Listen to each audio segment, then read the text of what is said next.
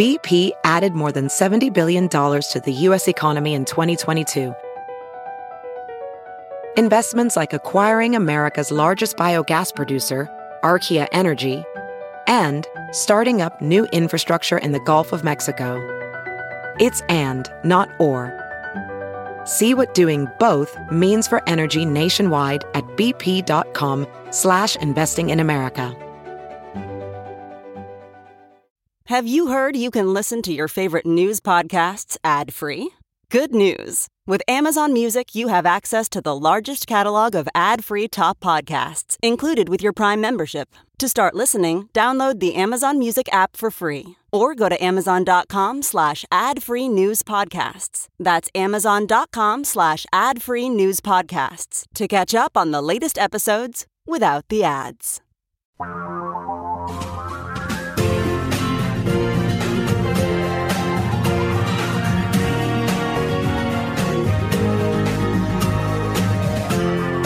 This is the Thom Hartmann Program.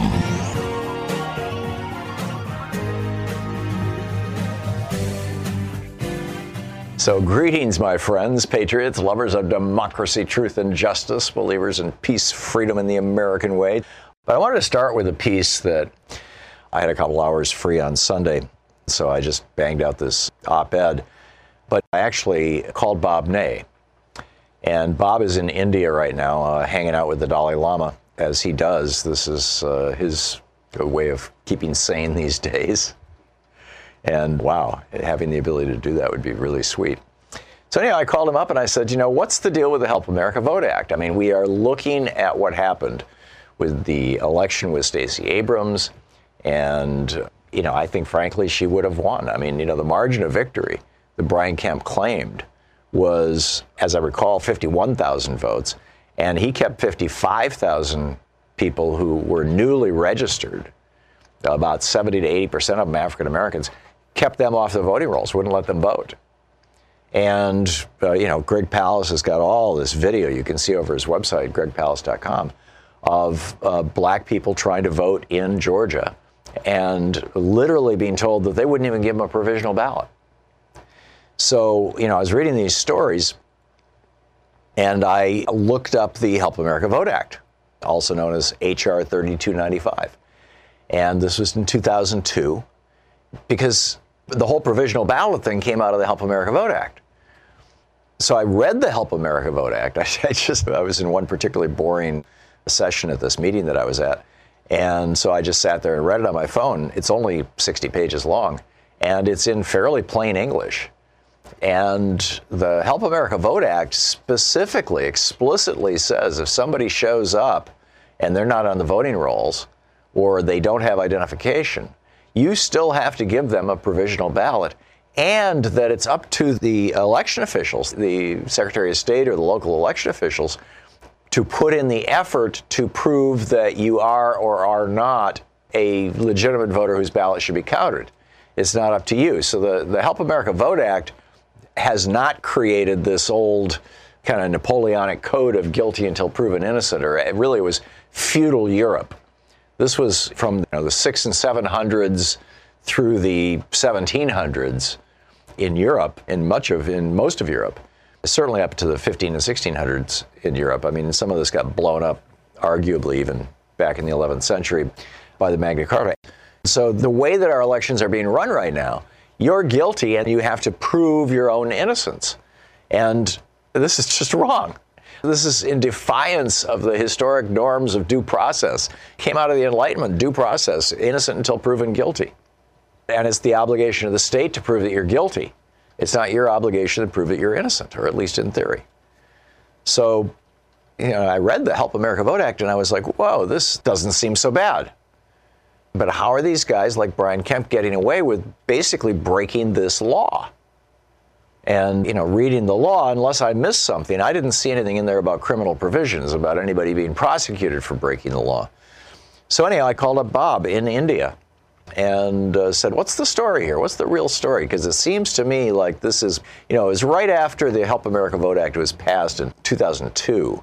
It was in 2003 and in the 2004 election, the John Kerry versus George Bush election, that we first started hearing Republicans saying, I mean, in a big way, they'd been saying this forever, but in a big way, spreading these conspiracy theories that there were people voting who were not eligible voters, who were not even Americans, that it was mostly Hispanic immigrants who were voting for whatever reason, and that's why every now and then a Democrat would win. So anyhow, I called up Bob, and Bob said, well, here's where it started. He said after the whole hanging Chad debacle and everything, Steny Hoyer, who's the number 2 Democrat in the House of Representatives under Nancy Pelosi, Steny Hoyer came to me and said, hey, let's together write this bill and create some national standards for voting. Well, now we know that we can have national standards for voting. We did this in 2002. And so I said, well, you realize how provisional ballots are being used now. They're being used as placebo ballots. And Bob was like, yeah. He said they were doing this in Ohio in the 2004 election. And I was still in Congress. I'm paraphrasing our conversation, and I was still in Congress, and I went to Ken Blackwell, who was the Secretary of State of Ohio, who was preventing people from voting and throwing people off the voting rolls. And this was the 2004 election, and it was Ohio that gave the presidency in 2004 to George Bush instead of John Kerry. And he said, I went to Ken Blackwell and I told him, this is wrong and it was a violation of the law. And he said Ken Blackwell got really pissed off at me, but wouldn't change what he was doing. And now, you've got the situation where just a few months ago, earlier this year, the Supreme Court said to the current Secretary of State of Ohio, who, as I recall, is John Husted, Husted, in this case that was brought against Husted and taken all the way to the Supreme Court, because he was saying, okay, if you haven't voted in 2 elections and we mail you a postcard and you don't return it, which used to be called caging, and the Republicans used to be barred from doing this by consent decree, said, if you do this, it's just fine. Right? The Supreme Court said this is just fine. So now this is spreading all across red states. So, as you know, we had Greg on the show. Christine Jordan, Martin Luther King's 92-year-old cousin, was turned away at the polls, at the polling place where she has been voting every year since the year her cousin was assassinated in 1968. Literally every year, or every election, she has voted in that same place. And they said, oh, we don't have your name, we have no record of you, and no, you can't have a provisional ballot at first. Because Greg was there with a camera crew. Eventually they gave her one. But I think that this, as I've said before, but I think it bears repeating, I think this, in a big way, explains redshift. In Florida, for example, the redshift was 2.5%. The original exit polls showed Hillary Clinton winning Florida, 46.4 to Trump's 44.7, although the actual counted vote had Trump winning by 49 to 47%. So in North Carolina, the exit polls showed Clinton winning 48 to 44, but the actual count was Trump 49 to 46, a 5.9% redshift in North Carolina. Pennsylvania showed Clinton beat Trump by 50 to 46, but when they counted the votes, Trump won by 48 to 47. And in Wisconsin, it was the same thing. The redshift was 5.1%. It went from Clinton winning in the exit polls, 48 to 44, to Trump beating Clinton, 48 to 47. So, something is rotten in Denmark, as they say, and we need to do something about this. So there's that. I wanted to just share that with you broadly and get your thoughts on how we could or should be improving our voting systems. It seems to me like, automatic registration. When I moved back here to Oregon and got my driver's license, I was automatically registered to vote. I had to check a box to say, don't register me, because, some people don't want to be registered if they're not citizens. Or if, for example, they're Jehovah's Witnesses, they don't vote. They believe it's a religious violation. So there's that. And the other thing I wanted to talk about is the presidential primary. I want to get your opinions on this. There have been a couple of polls done now that show that Joe Biden and Bernie Sanders are kind of neck and neck in the 20s. But Beto O'Rourke is just coming out of nowhere and really ripping up the pavement. This is huge. And by the way, on Election Day, Bernie's going to be 79 years old and Joe Biden will be 77 years old. So here's this young guy who I was talking with Lawrence O'Donnell about this last week, who so strikes me as Robert Kennedy. I don't think he's John Kennedy. I think he's Robert Kennedy. And James Higdon, writing over at Politico, this long piece about how right now some of the top donors in the Republican Party who typically support the presidential candidate, we're talking about major wealthy people or large organizations, they're waiting to find out if Beto's going to jump into the race because they want to put their bets on him. I think this guy could be our next president. What do you think? A couple things that really, really impressed me about Beto. One was that he didn't do any polling. He just said, to the consultants and things, guys, I'm going to run as me, and people will either vote for me or they won't, and they will either elect me or they won't. And so I don't want you poll testing the things I should be saying, and I don't want you polling to see how well I'm doing. I mean, you couldn't stop the national polls, but basically he wasn't doing polling, which gave him more money for campaigning. He also visited literally every county, or maybe every precinct, that's even smaller, in Texas. It was 200 and some odd, 250 something like that. I mean, he really did the work. And he's passionate and he's articulate and this guy has got something. But James Higdon is writing over at Politico. He's Barack Obama, but white. This is a phrase that one of the big fundraisers used. And he didn't mean but white in a way like, oh, that's better or anything. It was just, that's kind of the major difference between the two. I think that there are considerable differences that go beyond that. And that is that, Beto was not taking corporate PAC money at all. And he's campaigning as a genuine, aggressive progressive. Now, Barack Obama ran a great campaign around hope and change, and we all wanted hope and change. And the Affordable Care Act was a great step forward. That was the first 2 years. The second 2 years, I think probably would have gotten comprehensive immigration reform through. It got through the Senate, but got bottled up in the House. Paul Ryan refused to even allow a vote on it, but it would have passed.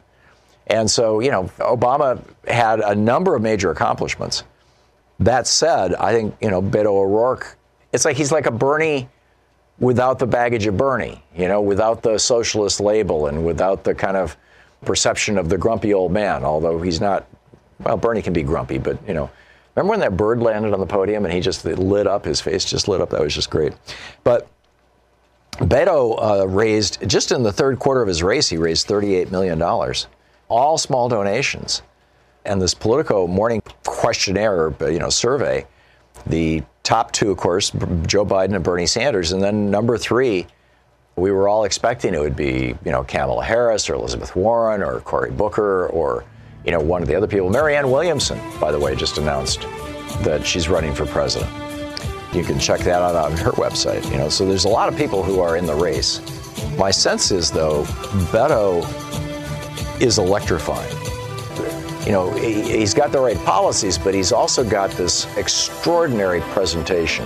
And if there's any lesson we've learned from Donald Trump, it's that if you know how to use the media, you can win. You're listening to the Thom Hartmann Program.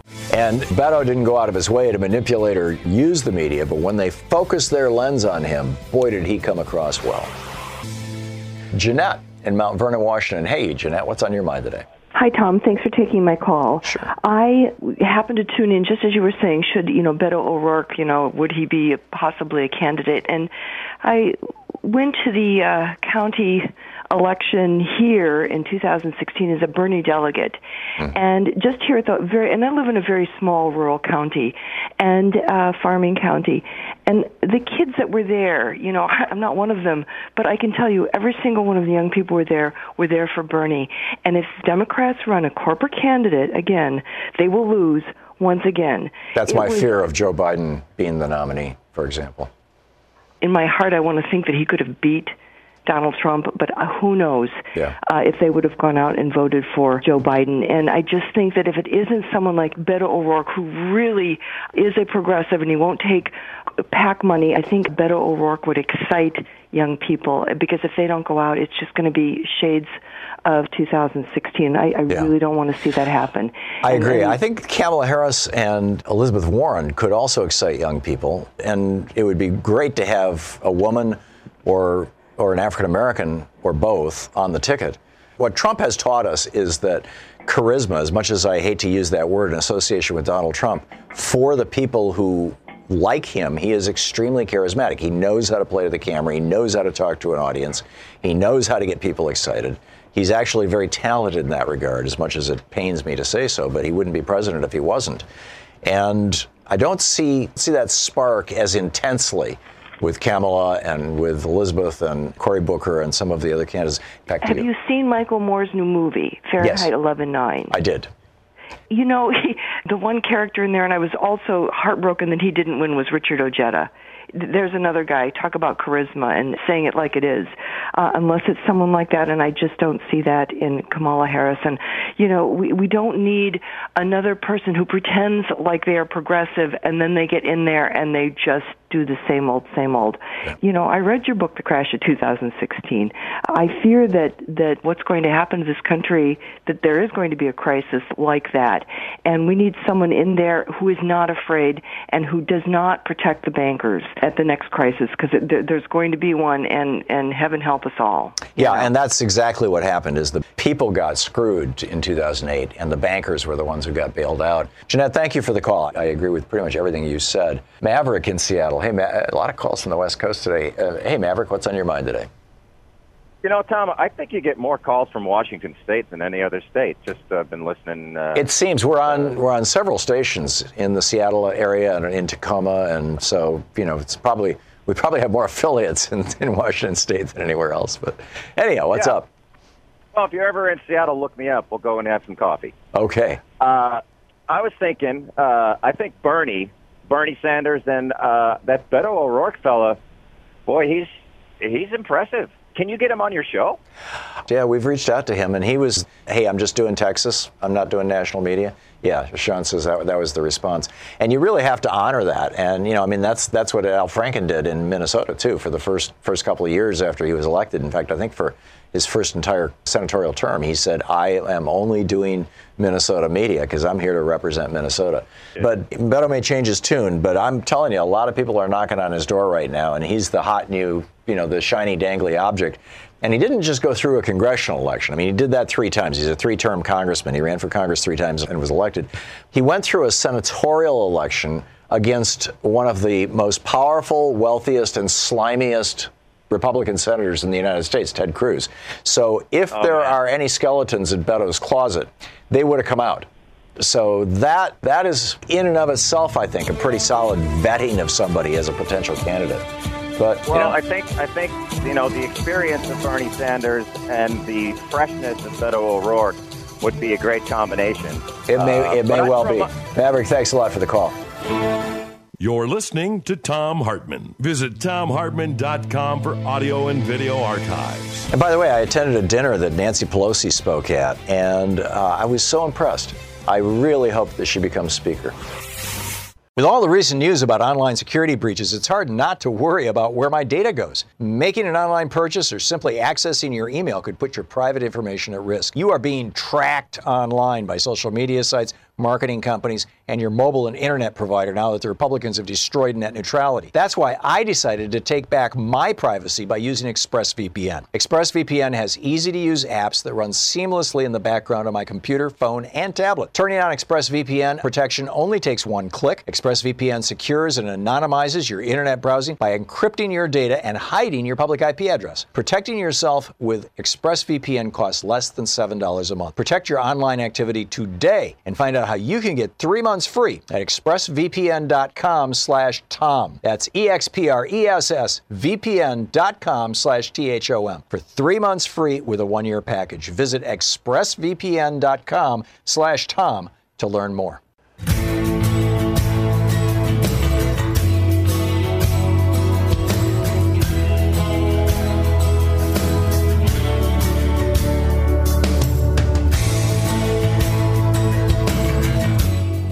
Perry in Granite Bay, California, watching us on Free Speech TV. Hey, Perry, what's on your mind? Good morning, Tom. You know, I've been thinking about this voter suppression for a long time now, and the only thing that I can come up with is compulsory voting. Like they have in Australia.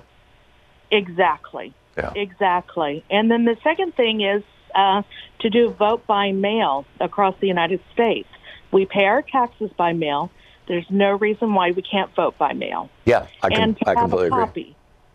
Yeah, and I, you know, we vote by mail here in Oregon, and they did in Washington State adopted this a couple of years ago too, and it's so nice. I mean, I think I shared the experience when the ballot came a couple of weeks before the election. And Louise and I sat down at the kitchen table and read through all the ballot proposals, the ballot issues that sometimes can sound very confusing, and the ads very often, are very misleading, particularly the right-wing ones. But they're explained in detail with the pro side and the con side. The book was like 100 pages long. I mean, the little manual that came with the ballot. So, right, and see, I think we have that as well in California, and I do vote by mail as well. But I think that there needs to be a law that states that you can't have these provisional documentation be so misleading. Yeah. And to try to trick people into making a poor decision. Yeah, I agreed. And by the way, Perry, what do you think about the Democratic primary? Who would you be enthusiastic about? Well, you know what? I was thinking about that. I really like Adam Schiff myself. And I'm really excited about Beto. I think he'd be great. Wouldn't it be great if we could see maybe a Beto Abrams ticket? Wow. Yeah, that would be good. Although, Kamala Harris, Elizabeth Warren, and Cory Booker have all kind of been paying their dues. Go ahead. Yeah, but it's not even a matter of paying the dues. I think Kamala is an excellent senator, and we need somebody like her in the Senate. Right. And I've heard for years and years that Elizabeth Warren really doesn't want to do that, be president. Yeah. And Cory Booker, I just don't think is ready for it. He's too much of he's too volatile sometimes, and he needs to be more measured. Well, like and his being so tight with the pharmaceutical industry has hurt him really badly too. Yeah. And the other thing, Tom, is I think our prisoners need to vote. Yeah. It's done in other countries, and I don't understand, why we keep every citizen from voting. In Maine, they actually distribute ballots in the jails and prisons. And you know what? That needs to be done nationwide. I agree. You shouldn't. I mean, if anything, you want people to feel like they have a stake in their country. You don't want to strip somebody of their citizenship simply because they committed a crime. That doesn't mean that they're not a citizen anymore. They're being punished for that. Yeah. Exactly. Thanks, Tom. Thanks a lot, Perry. Great to hear from you. I appreciate the call. Thanks for watching Free Speech TV.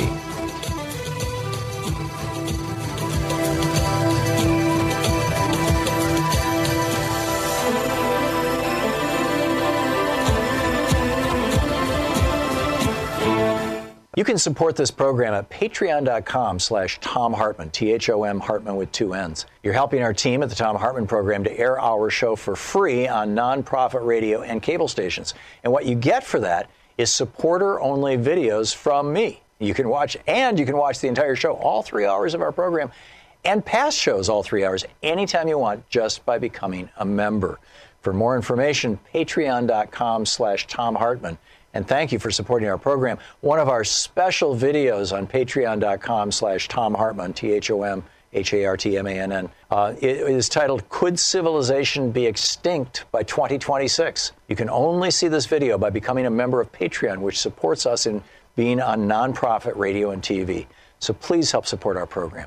You'll also be able to watch our entire show 24/7 just by becoming a member at patreon.com/Thom Hartmann. That's patreon.com/Thom Hartmann. Thank you again for supporting our program.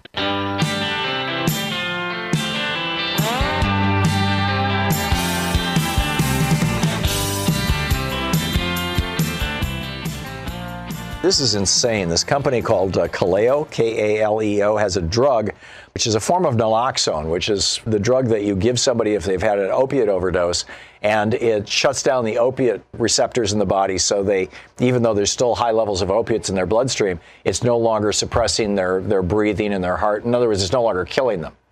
Naloxone is the drug that literally will save your life if you've had a drug overdose, whether it's accidental, intentional, whether it was illegal or whether it was legal. It doesn't matter. If it's an opiate, naloxone solves the problem.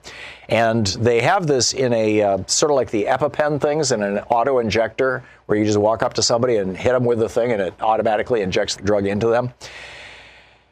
This auto-injector with a dose of naloxone in it, and then the dose of naloxone, by the way, is probably, manufacturing costs got to be under $1. But in any case, this thing was selling for $575 in 2014.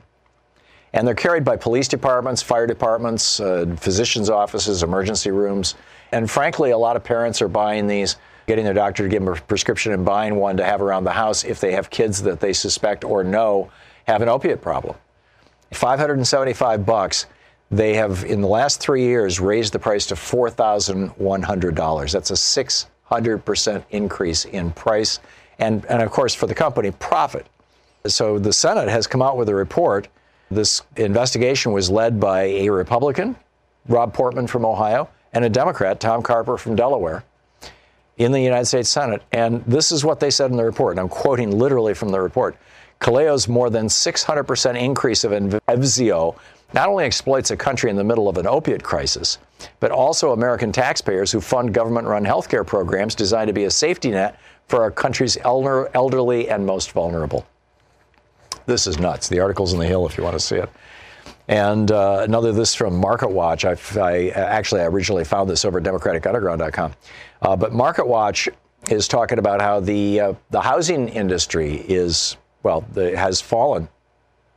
In November, the subgauge of current conditions fell 7 points and is expected, and the tracker for future expectations dropped 10 points, and the gauge of buyer traffic was down 8 points.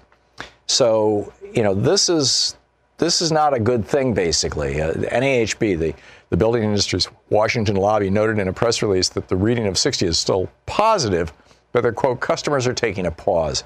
The 8-point plunge is only reminiscent of the 9-point drop just after 9/11 and a 10-point drop in early 2014. The overall reading is the lowest since mid-2016.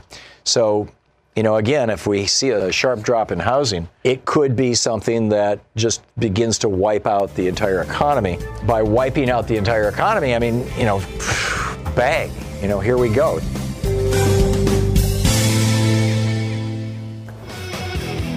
Let's check in with Talk Media News and find out what's going on in the world today. This report brought to you by goatsfortheoldgoat.com and Ellen Rattner's new book, Loving What You Do. And on the line with us is the famed author herself, Ellen Rattner. Hey, Ellen. Well, thank you. Bob Ney is still in India. 3 Democrats are filing to block Matthew Whitaker's appointment. Yeah. It's Blumenthal of Connecticut, White House of Rhode Island, and Hirano of Hawaii. And they're going to U.S. District Court to do that. Also, there was a poll done on Jim Acosta. The American people are divided about that. 42% agree with the White House that they should pull his credentials. 44% disagree. The restraining order expires next Monday, and the White House said that they are going to revoke his credentials on that day. Wow. It's pretty unbelievable. This is so fundamentally inconsistent with the founding principles, with the First Amendment's guarantee of no laws shall be passed restraining the free press, essentially. Right. Or no action shall be taken, to interpret it. Well, sometimes I don't think our president knows the Constitution very well. I don't think he knows it at all. I would be surprised if he's ever even read it, which is really distressing. Now, what's interesting is the elections. Orange County got 7 seats. They all went to Democrats. That has not happened since the 1930s, so almost 80 years ago. There is going to be a Senate runoff in Mississippi between Mike Espy and the Republican Congresswoman. That's going to happen November 27th. That's Lynch and Cindy, right? Right. Yeah. And now she's got another scandal that just came out, too. She's taking money from white supremacists in addition to talking about lynching. And Mike Espy, of course, is an African-American, and she's white. Right. This is just such a horrible But it is Mississippi, commentary. And I know the state well. Yeah. Okay, so Rick Scott is now the new senator from Florida. Bill Nelson, who is in his 80s, actually lost. He had finished 3 terms. There were 8 million votes, and somewhere between 10 and 13,000 is the number of votes between the two of them, if you can believe that. I can believe that, and I'll bet that the Republican establishment in Florida had purged probably over the last couple of years well over 1 million people off the voting rolls. We know that, as those kind of numbers in Georgia. And also, there may have been, in fact, almost certainly were under-resourced in heavily Democratic areas. They didn't get enough machines and things like that. So Well, that certainly happened in Georgia, and what we also know is that they passed overwhelmingly a rule to let felons vote. So as far as I'm concerned, the next election in 2020, Florida becomes a blue state. I think that's entirely possible. I think the 2020 election, unless something really dramatic happens, like both Donald Trump and Mike Pence get impeached and Nancy Pelosi becomes president of the United States, which is like, a 1% chance, but it's still a chance. But unless something really dramatic happens, I think that we're going to see a 1932 style blowout when FDR basically swept the field and the Republicans just got washed out. Well, let's hope that happens. Might be wishful thinking. I'm curious what you think, by the way, Ellen. We've been talking about this in the show here all day. I don't think that Donald Trump is going to run because I don't think he's going to be on the planet, but that's just me. Yeah, well, I'm wondering what you think about Beto O'Rourke as a Democratic candidate. Well, I think Beto O'Rourke's a possibility. I actually also think Sherrod Brown from the great state of Ohio is a possibility. And I think that a ticket of Sherrod Brown and Beto O'Rourke, with Beto as VP and Sherrod running for president, I think they're about 10, 15 years difference in them. And then Beto, 4 or 8 years down the road could run for president. I think that ticket would just kick ass. Okay.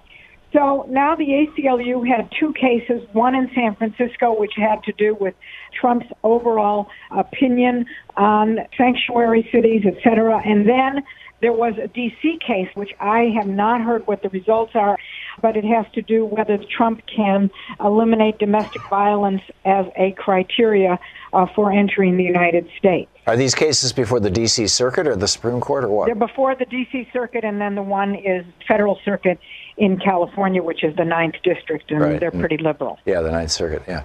Well, it'll be interesting. We'll see what happens with these. Now, Donald Trump is on to you're fired, and it looks like he wants to fire the Homeland Security Chief, Kirstjen Nielsen, and there is some rumors still that he wants to fire the White House Chief of Staff. Well, she was John Kelly's protege, wasn't she? Yes, she was. So it may well be. I think that the president is going to fire the White House Chief of Staff. Not a smart move. Yeah.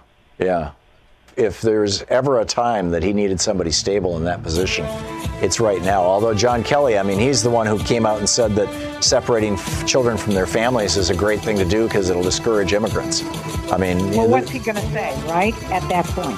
Yeah, but apparently he was an enthusiastic supporter of the policy. And of course, it was implemented by Kirstjen Nielsen, his assistant. So I won't cry for their departure, but I won't either, but I worry for the nation. I do worry for the nation. Ellen, thank you. I've never endorsed a weight loss product before Riduzone. Why Riduzone? I've seen firsthand how well it worked for my wife. With the wedding coming up, Louise wanted to lose a little weight. She read about university research and how one molecule helps regulate appetite. Riduzone is designed to boost levels of that one molecule, along with your metabolism, so you stop craving the wrong foods and you burn calories faster. Once her appetite and cravings were under control, she said losing weight was easy. She has more energy on her hikes and she looks amazing. Listen, when diet and exercise aren't enough and you want to lose the weight you've been struggling to lose, get non-prescription, FDA-accepted Riduzone. While supplies last, use the promo code TOM, T-H-O-M, and receive 30% off, plus free shipping. Go to tryriduzone.com. That's T-R-Y, try, Riduzone.com. Try Riduzone.com. Use the promo code TOM, T-H-O-M, and receive 30% off, plus free shipping. Try Riduzone.com. That's T-R-Y, try, Riduzone.com. Try Riduzone.com. Promo code TOM. Thom Hartmann here with you, and on the line with us, our old friend Lori Wallach, the executive director of Public Citizens Global Tradewatch, tradewatch.org, or citizen.org/trade. And Lori, welcome back to the program. So a couple of headlines here. NAFTA 2.0, the deadline is right after Thanksgiving. I think it's November 30th, number one. Number two, Donald Trump has offered farmers a $12 billion bailout, but it looks like less than $1 billion of that's been distributed, and a lot of farmers are really hurting. And this is a consequence of his trade things. And this inappropriate, insulting protections for LGBTQ workers in this new trade pact. A bunch of Republicans in the House are saying, we won't sign on this legislation if it protects gay workers, which is awful. But anyhow, let me toss those at you. And what's going on with all this stuff? Well, first item is, yes, the NAFTA 2.0 text that got released on September 30th is heading to be signed on November 30th. That's under the fast track rules. That's the 90 days of waiting.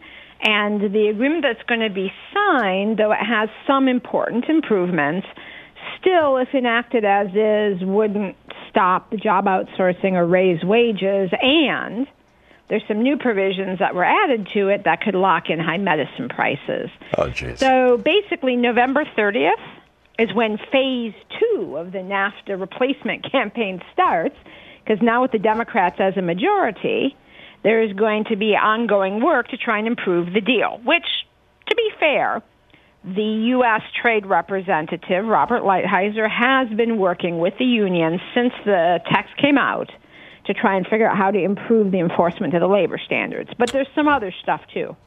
This is actually being done with Congress. Are you actually hopeful that something good is going to come out of this, or is it, we've gone from insanely terrible to merely terrible? So the story is that actually they made some big improvements. They took out most of the investor-state dispute settlement system, which is enormous. Right, the private corporate courts, basically. Totally removed ISDS between the U.S. and Canada. And, Tom, that's a big deal because all but one of those outrageous corporate attacks and environmental laws have been U.S. corporations attacking Canadian policies. So almost $400 million has been paid out. All those environmental ones have been U.S. firms attacking Canada. So getting rid of that, big honking deal. Yep. And with respect to Mexico, there's a big rollback in those rules. There's an exception that's got to get fixed. But mainly there are some important improvements, but though they're improved labor standards, they're not really sufficiently enforceable to make a difference on the ground. And then some really bad stuff relating to medicine patents, expanding big pharma monopolies got added. That stuff's got to come out. To answer the bottom line of your question, if we can make the environmental and labor standards subject to swift and certain enforcement, we can get rid of that outrageous pharma stuff and make a couple other important improvements. Actually, the agreement's going to be worth having. So, and you think that the Democratic Congress might force this? Sorry, go ahead. You think a Democratic Congress or House might force this?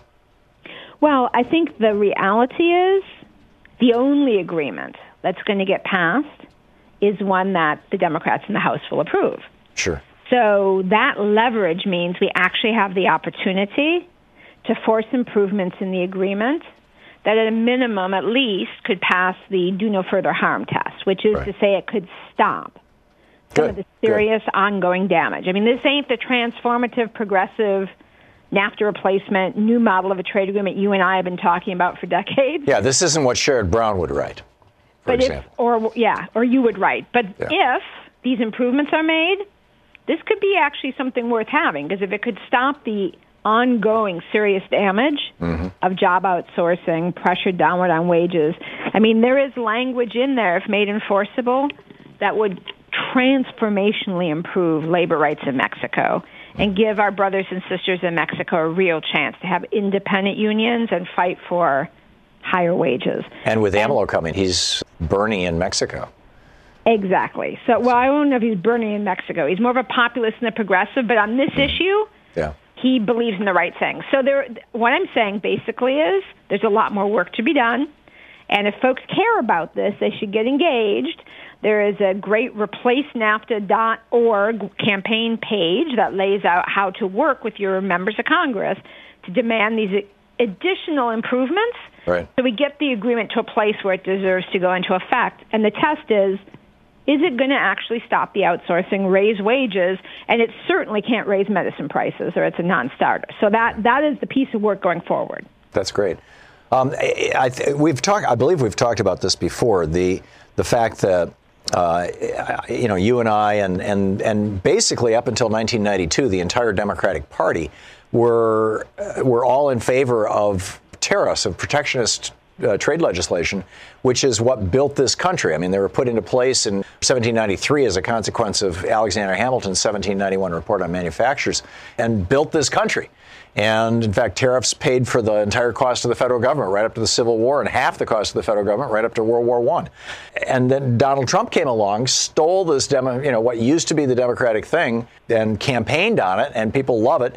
But there still are a lot of Democrats who understand this. Bernie Sanders, Sherrod Brown just won Ohio by by 6-8 points when the Democrat running for governor lost the state, by a couple of points.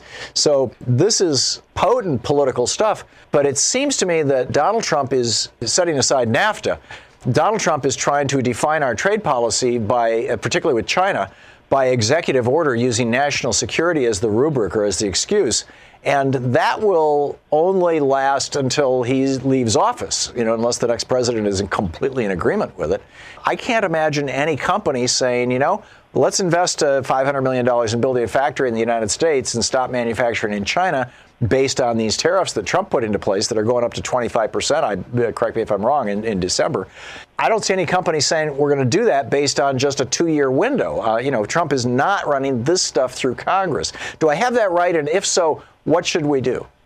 Well, it's a really interesting state of affairs because it's not just the Democrats who have taken a rather corporatist view of trade, because most of the Democrats actually have taken the people's view of trade. But there's a block of them, and certainly the presidential Democrats have been indistinguishable from the Republican presidents on their trade policies. But the congressional, with the exception of Bernie.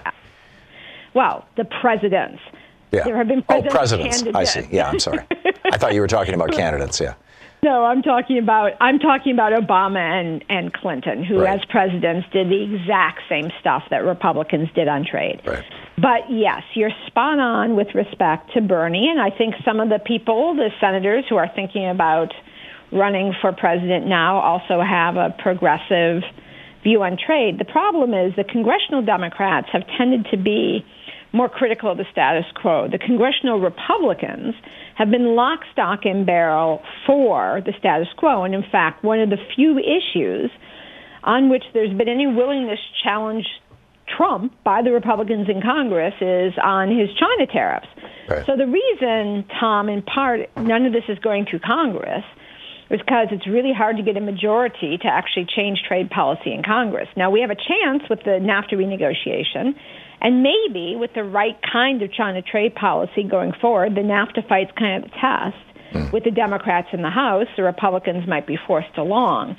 But I think that part of the reason the president's done the approach that he has with respect to China is when the Republicans were a majority in both chambers of Congress, there was no prospect of doing anything in Congress on trade.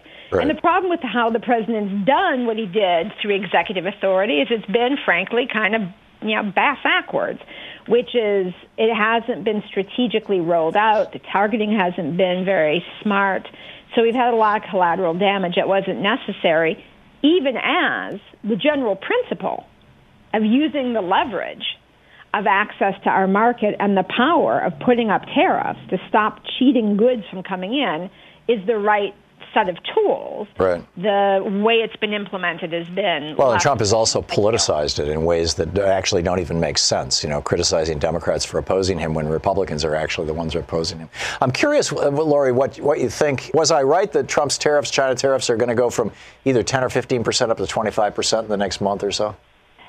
You are right as a technical matter. That's what's supposed to happen. But a thing to watch is on the 30th, as well as the NAFTA signing, there will be the G20. This is the 30th of November. Exactly. Okay. Did I say not? Yeah, November 30th. Yeah. There'll be the G20 meeting in Buenos Aires, and that will be at the G20, on the side of the G20. There'll be a meeting between the U.S. and China that's supposed to be the next big discussion of what happens with these tariffs. So, unfortunately, part of the administration, led by Treasury Secretary Mnuchin, is trying to make a very transactional deal of not only won't we bring the tariffs up to 25%, we'll get rid of some of the existing tariffs. If China, you'll just buy a little more of the stuff you're going to buy anyway, like LNG and soy. And then we'll make a deal. We'll back off. We'll declare victory and go home, in other words. The people who want to basically give up. Yeah. Then there's another part of the administration led by USTR Lighthizer who's saying, not so fast. Unless and until China changes some of these structural behaviors of subsidizing exports, of keeping out U.S. trade, of creating a whole set of privileged China 2025 sectors of the economy to dominate the world and manipulate in any number of different ways how those companies operate in our country and whether or not there is any trade in those sectors coming into China, until there's some big structural changes on currency misalignments, then no, these tariffs stay in place. And that fight is still playing out in the administration. So if it was USTR and Treasury Secretary Hartmann, yes, the tariffs would go up to 25%. Right. Under this fight, it's unclear. That's fascinating. That's fascinating. Laura, you always enlighten me. Thank you so much for dropping by.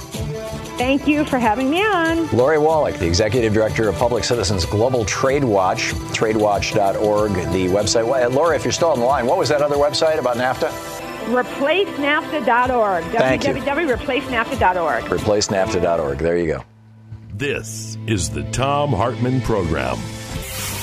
I've been using the Muse EEG neurofeedback headband. I'm not sure that's exactly what they call it, but the website is choosemuse.com. It's a little headband you put on, just sets over your ears, sort of like a pair of glasses, only it goes across the forehead. And it actually reads your brain waves, your EEG, and feeds it back to you through a free app on your smartphone into your earphones, into your ears as the sounds of weather. And as your brain gets more agitated, the weather gets louder, and as your brain gets calmer and more peaceful and more meditative, the weather gets softer and the waves get softer, and you start hearing little birds when you're having really cool brainwave activity that's associated with the way that good meditators do it. It's a meditation instruction tool, and meditation is such an incredible thing. It helps concentration, focus, lowers blood pressure. I've been using this for about 4 or 5 months now, and I have noticed in my daily writing, because I've got a 10-book contract right now, and I'm writing so much every single day. I used to sit down to write and say, okay, I'm going to write for an hour, and half of that hour was spent with distractions. I'd think of this and think of that, and I need to check my email. I got to do that, and I would constantly distract myself and then eventually come back to it. Since I've started using the Muse, now when these distractions pop up, just like they do in my meditation, I've learned how to, just like in my meditation, say, that's a distraction. I'll let go of that. I'll come back to that later. I'm going to get back to writing. And now, instead of getting 30 minutes worth of work done in an hour of sitting and writing, I'm getting 50 or 60 minutes of work done in an hour of sitting and writing. It's really extraordinary. You can learn all about it at choosemuse, M-U-S-E, choosemuse.com. And if you order using the code THOM, T-H-O-M, you get $30 off. So check it out. It's great. choosemuse.com. Our book for today in the Thom Hartmann Book Club is Proof of Collusion, How Trump Betrayed America by Seth Abramson. This is from the Chapter 1, page 14. Up until 1987, Donald Trump was not regarded as a particularly political public figure. However, in 1987, he published The Art of the Deal and took a trip to Moscow, one or both of which sent him in the direction of a political career. Trump's trip to Moscow in 1987 comes at the invitation of Russia's ambassador to the United States, Yuri Dubinin. In Moscow, Trump stays at the Lenin Suite of the Hotel National, which, as Jonathan Chait of New York Magazine notes, certainly would have been bugged in 1987. Trump holds meetings on the possible construction of a Trump hotel with Soviet officials, coming away from the meetings certain that the officials are eager to do business with him.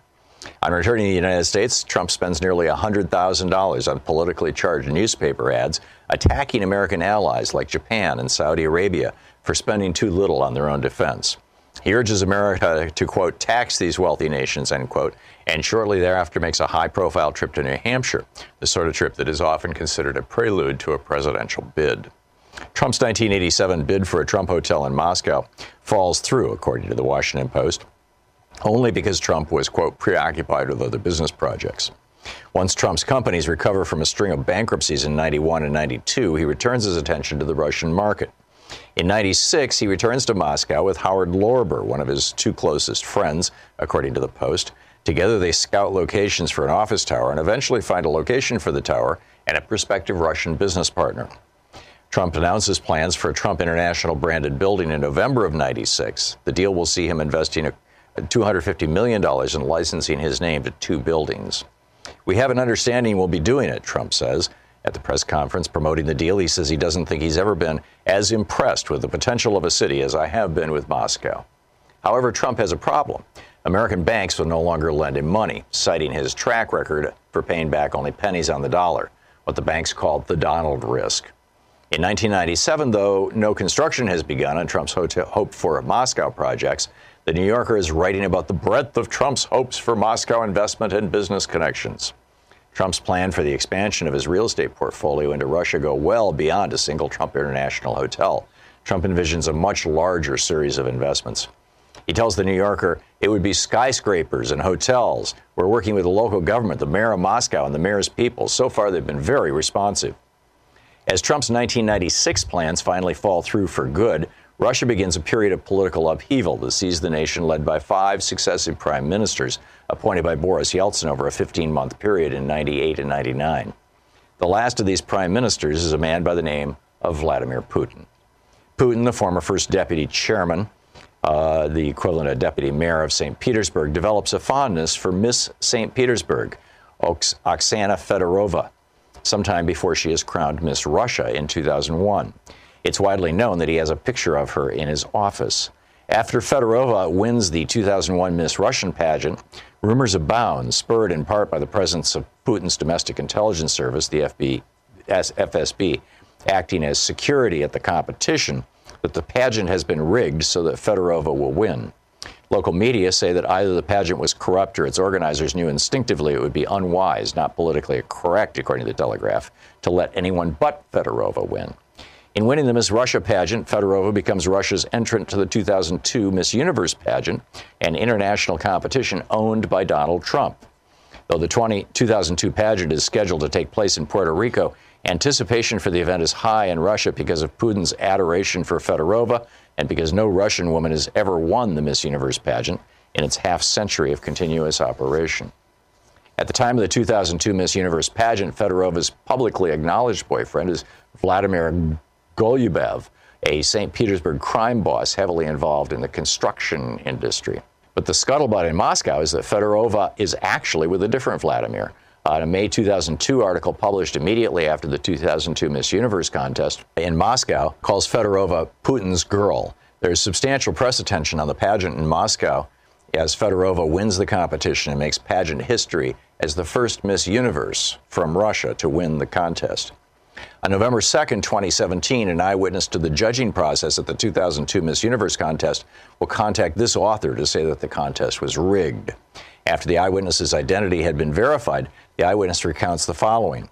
After there are only 10 contestants left in the 2002 Miss Universe pageant, an elimination process that Trump directly participates in this point in the pageant's history, Trump addresses the pageant's celebrity judges and indicates that he wants Miss Russia crowned Miss Universe.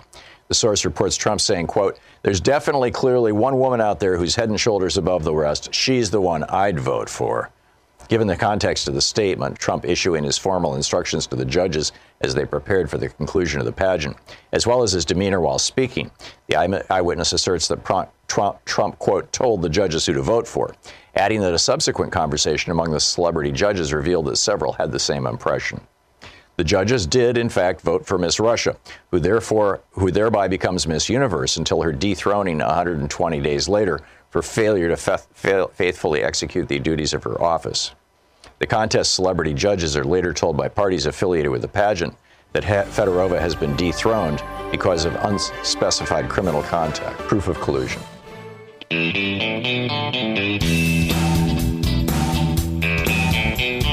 So on the line with us is Seth Abramson, the author of Proof of Collusion, How Trump Betrayed America. Just an absolutely extraordinary book.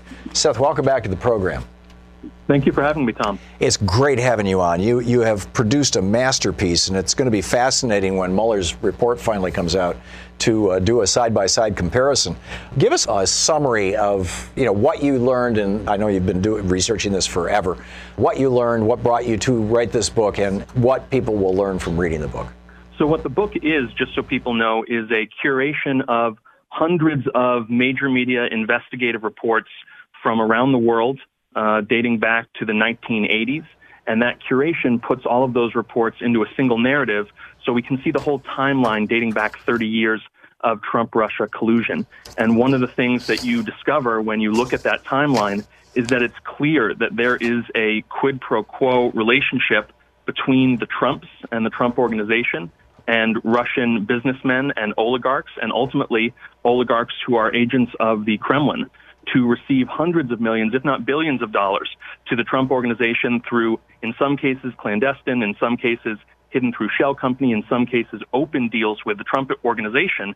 And in exchange for all of that money, all of that largesse, what the Kremlin received was a presidential candidate with a historically pro-Russia foreign policy that stood to gain the Kremlin trillions of dollars over the next decade and have no positive benefit whatsoever for the United States. So despite Donald Trump's claims of no ties to Russia, of having no indebtedness to the Russians, and having a foreign policy that merely came from his own illumination as to what was appropriate for geopolitics, in fact, there appears to be a quid pro quo. Yeah. If you look back on American politics, John Adams, after the XYZ affair, when he ran against Thomas Jefferson in the election of 1800, was referring back to the purported attempt by French officials to bribe 3 Americans to operate against American interests. And he basically accused Jefferson of colluding with France, colluding with a foreign power. The American people didn't buy it, and Jefferson won the election. And frankly, I think that was the last time before Trump that there was even the argument, the suggestion that somebody running for president was influenced by or under the influence of a foreign power. Correct me if I'm wrong on that. So you could argue that this is bad politically. You could argue that this is even treason. Is this illegal? Well, let me say this. When you say treason, I think we could say that there is a small t, meaning a non-statutory treason, in the sense that this is treacherous or traitorous behavior that is clearly not patriotic or in the best interest of the United States. But there is also criminal behavior here. The Trump-Russia investigation ultimately is not a collusion case, capital C, because, of course, collusion is only a federal crime in the context of antitrust law. But collusion, small c, just the lay term, meaning a clandestine agreement between 2 parties that is some sort of a transgression and therefore must be clandestine. That's a conspiracy, right?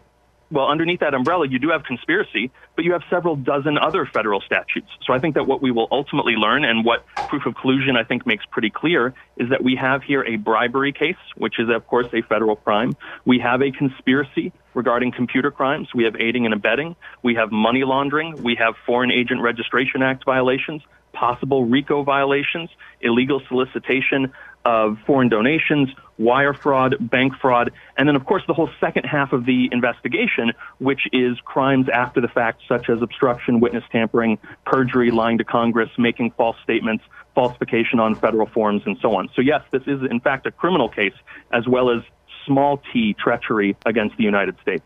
We're talking with Seth Abramson, the author of Proof of Collusion, How Trump Betrayed America. Seth is a former criminal defense attorney and criminal investigator. He teaches digital journalism, legal advocacy, and cultural theory now at the University of New Hampshire, and the columnist for Newsweek. The Seth Abramson, abramson.net is the website, and you can tweet him at Seth Abramson. And I have retweeted so many of your tweets over the last year or so, Seth, as you've been obviously working on this book and doing this research. Do you believe that your book makes a strong enough case? There was a book that came out back in 2005 or thereabouts by Vince Bugliosi titled The Case for the Impeachment of George W. Bush, or words to that effect. And he asserted on this program, in fact, several times, that his book actually detailed from public records factual information that indicated crimes committed by George W. Bush, mostly around the Iraq War, and that he could be prosecuted for those. He passed away, unfortunately, and nobody ever prosecuted George Bush. But do you believe that just with what's in your book, if Robert Mueller had never existed, with what's in your book, is there enough to both impeach and prosecute Donald Trump or the entire Trump crime family? Well, let me say that, like Bugliosi's book, my book is a public records book. So everything, virtually everything, 99% of what's in the book is simply taken from investigative reports that have been published by reliable media outlets. In terms of impeachment, as you know, Tom, it's a political process rather than, strictly speaking, a legal process. I think we already have impeachable offenses in the case of Donald Trump simply by looking at emoluments and the emoluments clause of the Constitution, which, of course, is not really covered in this book, but that's a separate topic. But we do also have impeachable offenses in the nature of obstruction of justice, which is covered in this book. And I do think the book in and of itself and the public information that we have is sufficient to say that the president obstructed justice. Now, in terms of what's in the book on the collusion question, a lot of people want the sort of Hollywood collusion moments where you open a door and Donald Trump is sitting at a computer hacking the DOD with Vladimir Putin on his lap.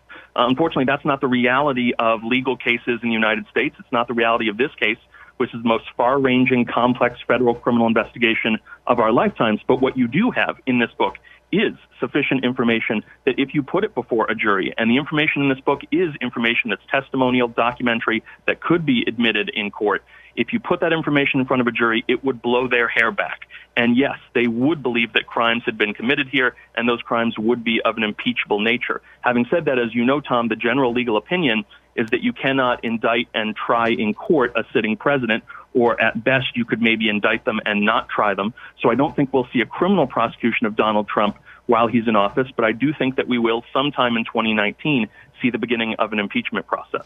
As a result of your research and your publication of this book, Seth, have any state attorneys general reached out to you, or any federal officials or people who may be federal officials in a Democratic administration reached out to you about collaborating or using your research for that kind of a purpose? Well, I can say that in general terms, Tom, in the 2 years that I've been doing this research, I started in December 2016, that a lot of people, both in and out of government, have reached out to me. A lot of people in government, but also people out of government, I should say, who are in journalism, for instance, in major media, who have reached out to me. I don't want to give the impression that Robert Mueller doesn't have the information that's in this book. I believe that Robert Mueller does have the information that's in this book, but many of those in the American public do not, because Robert Mueller so far has run a pretty tight ship. There hasn't been a lot of leaks since he began his investigation in 2017. But I would also say that Robert Mueller has many times more than what I have, even though, as I said, what I have in this book, I do think is substantial enough for criminal prosecution. And by the way, I want to emphasize, we're not just talking about Donald Trump here. We're talking about 10 to 20 individuals, including family members of Donald Trump, who have criminal liability, as we're seeing with the report saying that Donald Trump Jr. may well soon be indicted. But Robert Mueller has what's in the book, even though the American people in many cases have not seen it because it's reporting from all around the world. And Robert Mueller has much more than that. So I think that we can expect not a report as soon as people are suggesting, but within the next few months. That's fascinating. Seth Abramson, the book Proof of Collusion, How Trump Betrayed America. Seth, you're doing great work here. Thanks so much for dropping by today and for writing this book. Thank you for having me. I recommend it to anybody who wants to know what the hell is actually going on with this man in the White House.